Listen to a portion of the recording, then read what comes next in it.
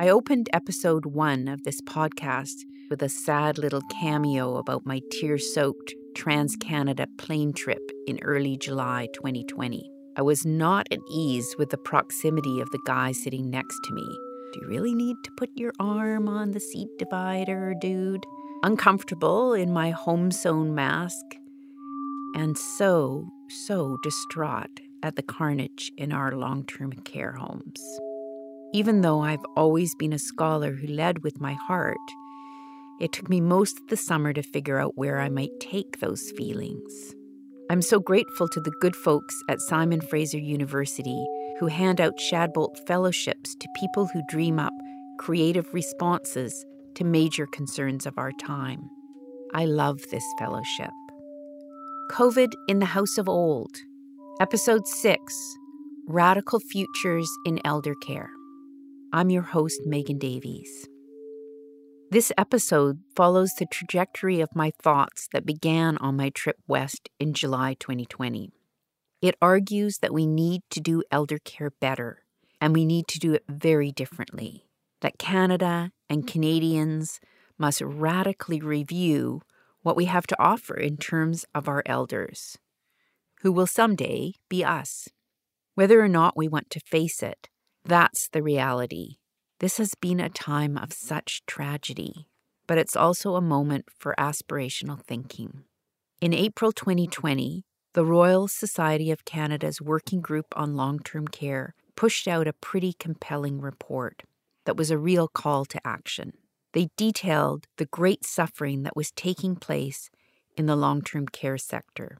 They acknowledged that the lives that were lost were valuable lives. Settler Canadians failed their elders, and it didn't have to happen. We have the knowledge, we have the capacity, and we have the resources. So, as the authors of the Royal Society report stressed, we have a duty at this point, at this historical moment, to revisit and to fix what is essentially a broken system, and to restore trust in long-term care. I always think of the story of there was a home. It was the original Mount Sinai Hospital that was in the middle of Yorkville in the 60s. And, which was hippie haven. And there was outrage saying, we have to move these old people out of this, terrible scene in Yorkville. And the residents said, are you kidding? This is more interesting than it's been for years. We want to be here in the action. We want to be here where things are happening and saying, lots of there are people around, even if they are high on something. So Atul Gawande, in his book Being Mortal, talks about burning down long-term care homes. You'd think we'd have burned nursing homes to the ground, he wrote. And he calls on society to reimagine long-term care. Yeah, well, I think we're stuck with some version of long-term care. I don't believe we can obliterate these institutions.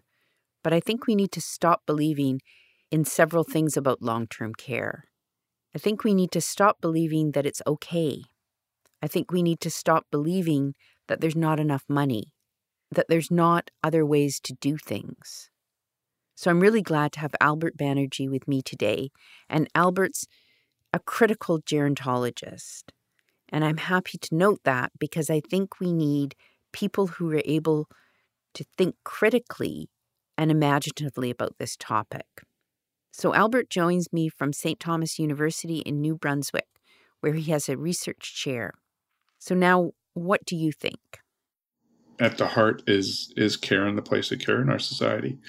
And I think in terms of reimagining long-term care, I would also say intergenerational efforts. We're bringing co-housing, bringing in young volunteers to nursing homes, creating homes where young volunteers would want to actually be. And then maybe they'd want to work there when they grew up. I think they should be in the center of the community, not outside on the edge of town. It would be so much more interesting for residents. I also like the idea of putting a long-term care facility next to a daycare so that, like you said, life would come into long-term care more easily. It would not be so cut off. And it becomes synergistic. then you want to visit. I mean, I remember my grandmother was in a care home. It was traumatizing to visit her, so I would avoid visiting her. It really took something to go there. And if we can make it so that it's actually pleasant to visit, it'll be more pleasant to live there and work there, I suspect. Oh, yeah, I think so. I think so. You mean if we can remake those institutions into places that are regarded as important civic institutions and an important part of our society, then people will want to work there, they'll want to live there, people will want to go there, and their families will be okay, will feel okay about their elders going into long-term care instead of feeling guilty and shitty like they've done something wrong. And it should be a place that sustains elders and doesn't cut them off from the world. I met Albert when I worked on a wonderful project about long-term care more than a decade ago. I thought the idea of ferreting out the most promising practices that were out there through visiting care facilities all over the global north was a brilliant approach. Two linchpin researchers on the project were York University sociologist Pat Armstrong and Canadian historian Jim Struthers. They also had a lot to say about this village model. It's fantastic to think more creatively in ways of mixing them together. I also think we have to start desegregating in the sense of the latest thing that's supposed to be the wonderful operation is the campus of care, as you know, where you have rental housing and assisted living and nursing homes all in one campus. And you can certainly share resources that way, and it's better than lots of other options. But it also puts all the old people here in one place, right? Instead of bringing the community in, instead of thinking about how can we have younger people around, how can we mix ages and groups of people in ways that works for all of them. In Sweden, where we saw student residences in the same building as the nursing home. The best place I ever visited was in Norway, and that's what it was. It was a space in a smaller city of about 20,000. They built their new long-term care unit into an existing community center. Already had a huge multiplex theater, a rock climbing wall, an Olympic-sized swimming pool, a children's library, music lesson rooms, activity rooms for people living up just outside the home in the retirement and assisted living part of the home. So people were always coming in and out. You couldn't tell whether anyone was a resident, a visitor. Children were coming in to go to the children's library, to go swimming, to go to a movie, to take grandfather or grandmother out to the ice cream parlor right around the corner. It was an integrated environment. If I could have booked a reservation for the next 10 years or down the road, I would have done it, except I'm not a Norwegian citizen. But I'm saying these are living, real, publicly funded, anyone, equal to everyone, but just good design, smart thinking, and we could be doing that. What Jim is talking about reminds me of Canada's ongoing housing crisis. To me, as a parent of millennials, I wonder if they will ever have a secure home. And I lament the demise of cooperative housing as a realistic option for Canadians. So I went to a dreamy Scandinavian place where we could simultaneously provide our elders and our youth with meaningful places to live, littered with saunas and opportunities for cross-country skiing. Pretty aspirational. Jim said we had some lost opportunities for this sort of stuff in Ontario. We saw homes in Toronto that had been municipal homes where it used to have cafeterias that were open on the first floor to visiting populations or outside visitors in assisted living homes nearby. They were closed down 10 years ago because they were not considered to be money-making ventures. And what that did was just close out the outside world coming into the municipal homes that are located right downtown. Or people living in assisted living who might be neighbors or relatives coming over and seeing their friends and getting them down from the dining room and having an informal lunch with them in the cafeteria. Pat, Albert, and Jim are talking about a very different kind of long-term care facility, one that is a dynamic place where you want to be, a place that is integrated into the local community. Interestingly, when I put this visionary question to Noreen Grange, the RN who engineered Ontario's biggest long-term care pandemic response at Toronto's Castleview Towers, she also looked to a campus of care and lamented the loss of those cafeterias. So, Noreen, what's your fantasy of a much better place for residents and for staff? I think ideally have enough space where you can have like a Tim's on site, a medical clinic on site. So a medical center where there's physio and all these different things that if staff or whoever wants to, utilize, have food. Where we are at, we don't have a cafeteria anymore, like where we can purchase food because that was closed in the first Ford era. They closed all our cafeterias on site. A restaurant where the residents that can go for coffee or they want to go eat something different can just go and get whatever food they choose to buy and not having to necessarily leave the property, but just a little bit of a drive. Because a lot of them use motorized wheelchairs, which is good. They can scoot all over. Just something. Have a gym on site for staff to be able to use. So I think Noreen, Jim, and Pat are all talking about village life. We are all village people. We are social beings, and we like a view into the social worlds of others. That social reciprocity feeds our souls. It makes us human. This came out loud and clear in my conversation with Jim Struthers when I asked him to do a bit of blue sky thinking. So if we are to reform, let alone revolutionize or reimagine long-term care, long-term residential care, to make it more compassionate, to make it more successful, to make it pleasant, to make it more exciting for residents and for staff and for family members, which it can be, and which we've seen it can be. Care is a relationship. High-quality long-term care is relational care. And what that means is it's social care. The most important part of the experience of providing good care is the quality of the relationship between the caregivers and the care receivers. How well do they know each other? How well do the staff know this resident? What do they like to do? What kind of music do they like? What kind of stories would they like to tell you about their own life? If they have memory issues, what kind of conversations can you start up and have with them that will play to the strengths of their memory rather than magnify loss of memory? And a lot of that requires knowing who the person was. Secondly, their physical vulnerabilities. How much can they do? How much risk can you let them take? Do you have to confine them to a wheelchair? Different ways of physically restraining them to reduce your risks of a fall and having a fall reported, as opposed to reducing their ability to tap their feet to music or to move down the hallway to see someone they'd like to visit. So there's all the things we've seen about social care. I mean, staff who know residents and enough staff to have the time to take when they're getting a resident out of bed in the morning, getting them ready, bathed, dressed, taken to be fed. How much time does staff have to talk, to laugh, to tell jokes? Relationships are critical, but so are working conditions. Judith is the kind of smart, motivated, caring young person that I wish there was a place for in our eldercare system.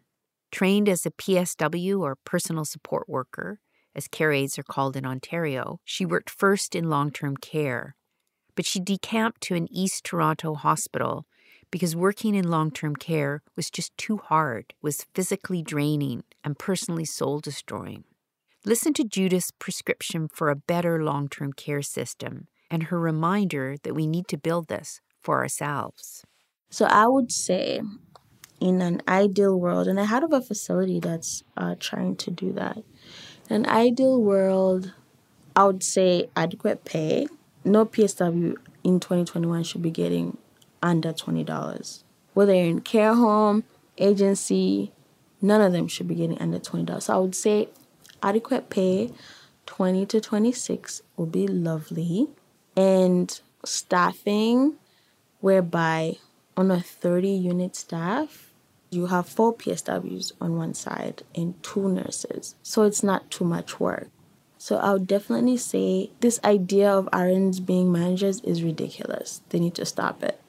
RNs should be able to go look at the patients as well. It should be patient-centered.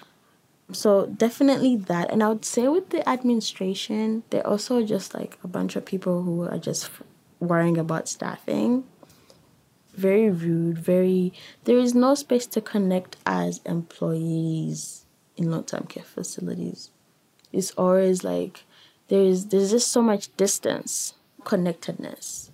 I mean, it would increase accountability, it would increase dialogue. Perhaps they could even listen to the staff that are working. And I can tell from what the ministry was saying, they didn't even consult with any PSW. Any.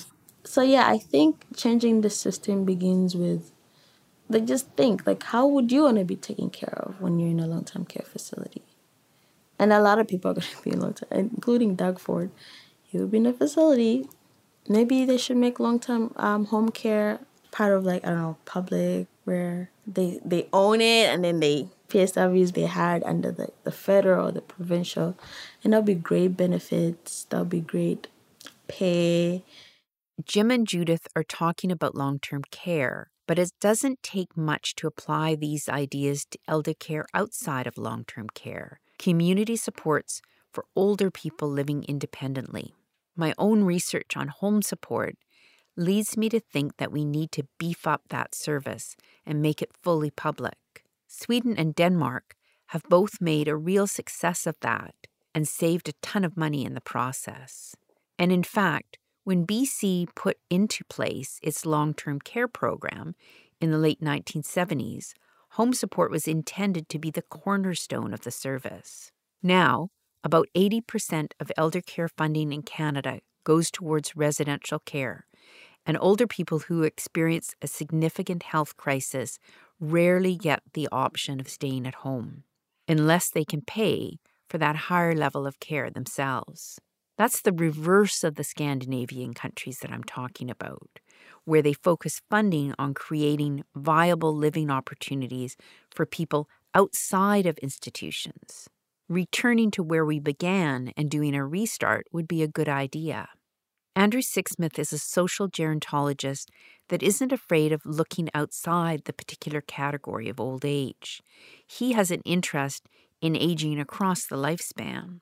He had a rather provocative, and I thought really interesting point to make, which is that our funding goes to elderly people who are in poor health. He argues that instead we need to invest where we can maximize our funding. Our focus has been predominantly, as you quite rightly say, on people who are frail, who are very old, like my father, etc., etc. We've got to remember that the vast majority of older people, and if we use the typical age category of 65 and over, that the vast majority of people aged 65 and over are fairly healthy, pretty active, and independent. Even amongst people who are getting up there, aged 80 and above, still again, most people are living at home. Okay, there's only about probably maybe 5 to 7% of older people living in long-term residential care. So it's still a very tiny minority. Even when we look at things like dementia, okay, I can quote you chapter and verse once I've had a chance to look at the literature. We're forgiving on this podcast.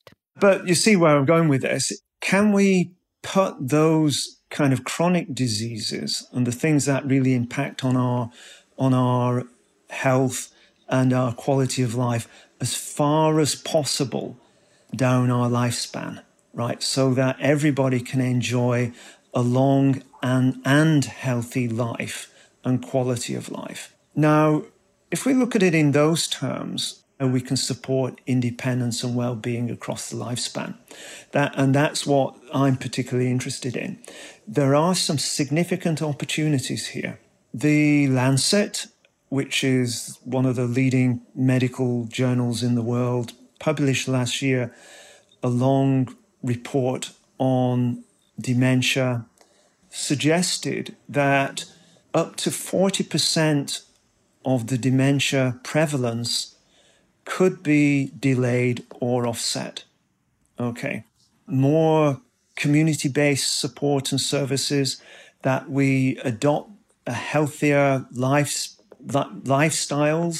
then that's going to have a dividend for us as individuals down the line in terms of better brain health, better cognitive health, less dementia down the lifespans. That will also have the benefit of reducing demands on our overstretched healthcare services and on our family informal caregivers. So if there was a win-win scenario that I've ever seen, that is one of them, right? So that's what we should be working towards.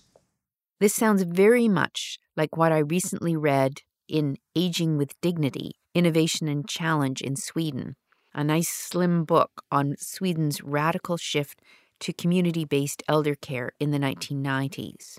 It was refreshing to go from talking with Andrew to meet a young professional in the field who articulates Andrew's ideas with such enthusiasm. Currently an activity worker at Hilltop House in Squamish, BC, Michelle LeBlanc is a person just waiting to put physical fitness and social supports in place across the later life. It's perhaps not a coincidence that Michelle graduated a few years ago from the gerontology department at Simon Fraser, where Andrew teaches. If you, Michelle LeBlanc, were running the world, what would it look like? Well, let's stick to the Sea to Sky region, maybe. The world is too big. But, some ideas that I would have to implement would be in a place like Squamish. We have a very youth-focused government. And so, for example, I can tell you that the majority of the programs and services that are offered largely cater to younger demographics. And there are currently a lot of discussions around what's being offered for the senior population, which is very limited. There's a bit of an uprising, I'm noticing, in terms of the older demographic in Squamish wanting more programming and more services. I think a lot of the times local governments or health authorities wait until it's too late to start implementing these programs. So whether it's active aging programs to maintain mobility and maintain mental and emotional health, we just don't really have the resources. And so if I were running the world, I would, start with trying out and evaluating different innovative solutions to maintain social engagement. I see it in Squamish. They're very involved in volunteerism. They're very involved in community groups. But I'd like to see ways in which we can create better programming, especially in rural communities, that will help people age in place to keep people out of long-term care. I think a lot of people internalize their ageism and assume, oh, well, I'm too old to go rock climbing or mountain biking and so forth. And so I think you have to offer those programs, because I think there's a large percentage of the population that may not have the self-efficacy to just jump right in. So build it and they will come. So we've covered home support, building up health profiles over the lifespan, and the connection between recreation and positive elder identities. Andrew, now you're a person who's put a tremendous amount of energy over your career into technologies and aging. What are promising technological advances in elder care? To support independent living, these are the sorts of things that AgeWell is doing. AgeWell is Canada's Aging and Technology Network. We have researchers from pretty much every university across Canada. We have connections with industry, with government, and most importantly, with a very large number of older adults themselves who are active participants in the research program. How can we use technology to deliver better healthcare services, particularly in the community? We have a project in AgeWell called FamilyNet, which has really been about providing a very, very easy to use tablet-based application for older people who might have these technology challenges to use to be able to connect with their loved ones. It's been trialled in long-term residential care facilities to help people connect. I stopped working in long-term care. I don't do research there anymore. I've put it aside. I had a meeting with our Minister of Social Development who deals with long-term care to talk about for-profits and not-for-profits. And there's no way, there's too much money involved in the profit sector for this to change. And they hobnob with the government officials, right? They're all buddies. And Canadians have to stop believing that it's okay to monetize the care of vulnerable people. For-profits have to go. It just doesn't work to commodify care. Governments need a clear no on this one. Until we as a population say this has to stop, it won't. And there's a lot of money to be made. Yeah, I mean, it's imperative that home care and long-term care be guaranteed and be properly funded by the government. In the late 70s, the federal government targeted funding. So the money that they gave to the provinces had to be spent on elder care. And they also said, although they didn't require it, but they said that they didn't want the care to be delivered by for-profit facilities. So I think the federal government just has to step up on this one. It really does. I don't think the federal government will unless the citizens are forcing it, unfortunately. Because even in my interviews with local provincial government, unless there's political will by the citizens and voters, they're not going to touch it. How do we create political will for elder care? That's why it's important to start thinking about care more generally, in terms of home care for people who are disabled, for instance, or frail. I mean, why is there a difference? I think we really need to think about the place of care in society and the kinds of supports we provide, regardless of whether it's old, young, or middle-aged. I think we need to talk about care. We silo these things. So, you can get your wheelchair paid for under the Disability Act until you're 65, and then it stops when you're 65. Because policies change, even though you still need a wheelchair. Yes, and I think that elderly people need to connect with that disability rights discourse, and their families need to as well. For me, I felt that when my mother had Parkinson's, that she would have been empowered if she'd been connected with disability rights. But it just wasn't how she was seeing herself. And yet, she did see herself as disabled, but she just didn't see herself as part of a group or deserving of extra support because she was disabled. So one of the things is, why don't elder care advocates and disability advocates come together? The whole care economy is based to a large degree on the free labor of women. And that's another problem here, because that isn't valued in our society. It's a moment when putting care on the public agenda in a big way would be appropriate. And hopefully the fact that, here in New Brunswick, we were having trouble breathing the air because of the fires in British Columbia, maybe that's putting some attention to the place of care in the world. And COVID, hopefully these crises, the opportunity is that we start to value care more. I'd like political theater and radical, radical actions. I have fantasies that everybody in Victoria would wheel their elderly person down to the legislative lawn in front of the legislative building and say, okay, I'll be back later today. To me, there is a need for a really bold, innovative, action-orientated movement. I think you're absolutely right. And maybe bring these groups together, unions and disability rights activists, seniors advocates. I think that forming a coalition would be important, I think, to bring these concerns together. And if Pat and Jim were here, they would say that in Ontario, we should call on family councils in long-term care. who have been galvanized and maybe even radicalized by the long lockdown. And I note that across the country in BC, seniors advocate Isabel McKenzie is also calling for family councils to be institutionalized as advocates and experiential experts. And of course, every province must have a seniors advocate with the capacity and inclination to be as out there as Isabel McKenzie has been. I think there's an opportunity now to reimagine long-term care and care in general.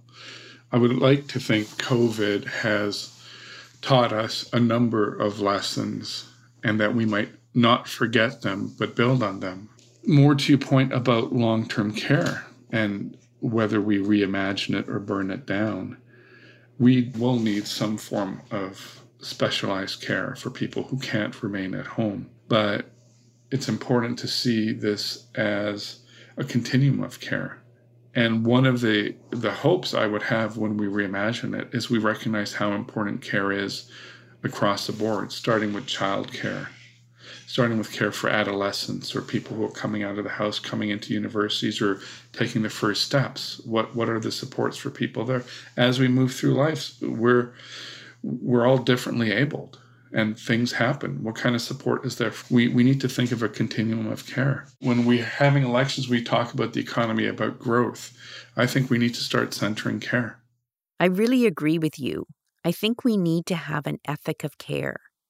We need to see care as part of our civic enterprise, the way that we engage with other people, and to see it as a responsibility, like a social responsibility, part of our community. So you watch out for each other and you take care and you see where care is needed. You see elders as important.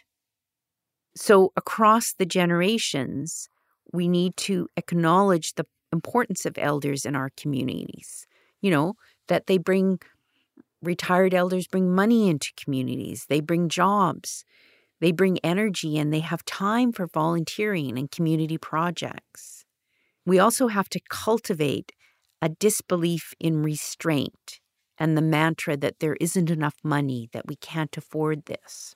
And I think this idea that you're pointing to about the idea that the money is there and that it's important to find, I think is really essential, because if we don't provide care to save money, we end up paying for it later. And the cost is harsher. It's always more expensive to clean up a mess than to prevent it. And having care there enables us to flourish. Having care there allows us to flourish as people. And policy can lead society. Exactly. That ethos of care is built in, and it's built in recognizing that it supports everybody to live well. And that has to be there. Otherwise, you're spending all your time filling in gaps. You're not actually having a life.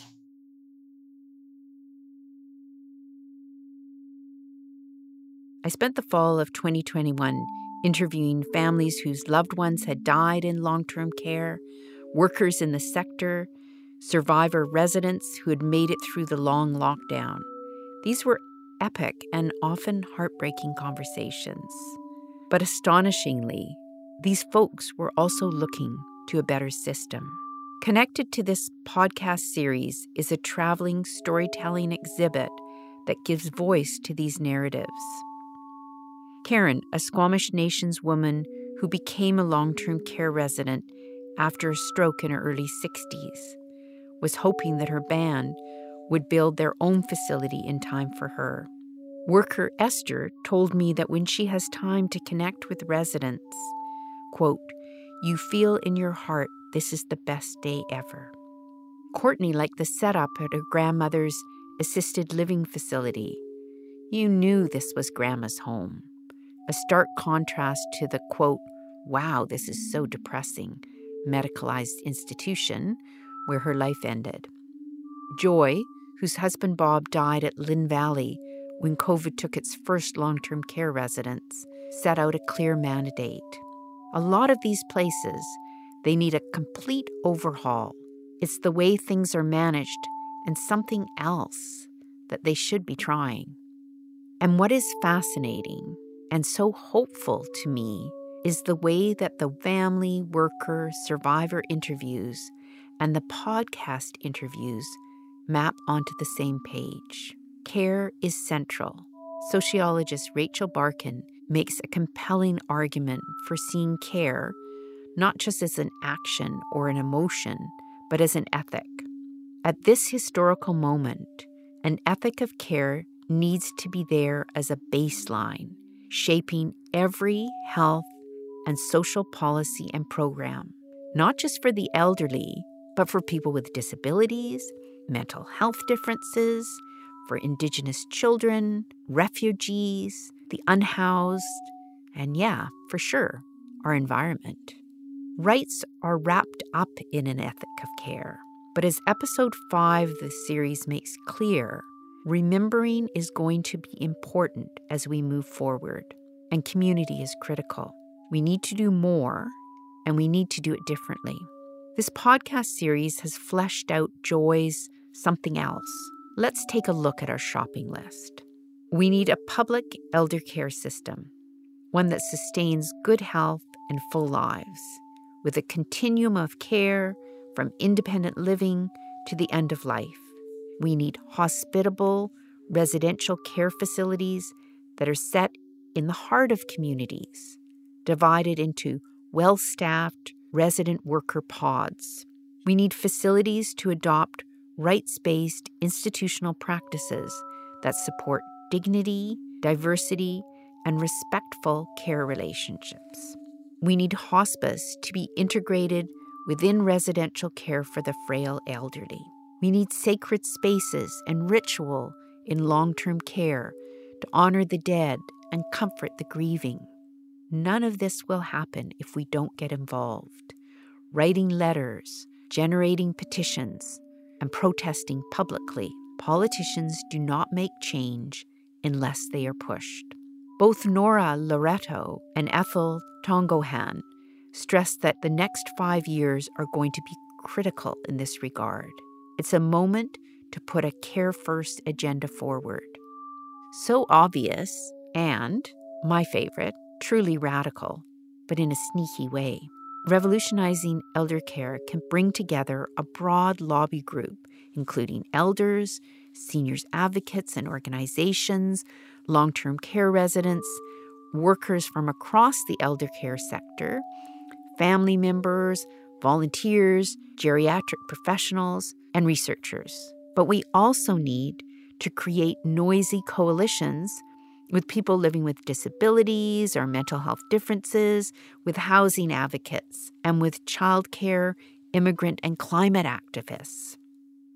In her long, beautiful song, It Won't Take Long, a lyrical rant about system change by West Coast singer-songwriter Farron, she stresses the power of disbelief, the importance of asking why and saying no, of collective action, and of emotion, of course. I leave you with this wise woman. They said some men would be warriors, and some men would be kings, and some men would be owners of land, and other man-made things. And false love as the eternal flame would move some to think in rings. And gold would be our power, and other foolish things. But you, who dream of liberty, must not yourselves be fooled. Before you get to plea for freedom, you have agreed to be enruled. And if the body stays a shackle, then the mind remains a chain that'll link you to a destiny whereby all good souls are slain. And it won't take long. That was episode 6 of COVID in the House of Old, hosted by me, Megan Davies. This episode featured the voices of Albert Banerjee, Judith, Noreen Grange, Michelle LeBlanc, Jim Struthers, Andrew Sixsmith, and Pat Armstrong. It was produced, edited, and mixed by Cohen Hammond. It featured music by Hiroki Tanaka and Farron. This project would not be possible without the support of a Jack and Doris Shadbolt Fellowship in the Humanities from Simon Fraser University. And as I stand before you now, I am hopeful in my rage. You know, love has finally called for me. I will not wilt upon its stage. But still smaller than my nightmare now do I print upon the page. Do we have to live inside its walls to identify the cage? Because it takes so long.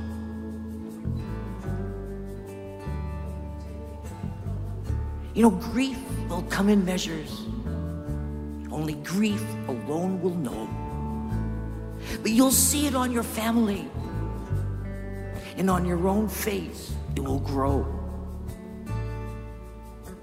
And they'll try to keep you hungry. And they'll tell you to eat snow. You know, pride can be a moving thing if we learn the strength of no. And it won't take long. It won't take long. At noon on one day coming, human strength will fill the streets of every city on our planet. We will hear the sound of angry feet. And with business freezed up in the harbor, the kings will pull upon their hair. And the banks will shudder to a halt. And the artists will be there. Because it won't take long. It won't take long. It won't take long. And division between the peoples will disappear that honored day. And though oceans lie between us, lifted candles light the way. And half will join their hands by moonlight, and the rest under a rising sun. As underneath the sun and moon, a ritual wailing has begun.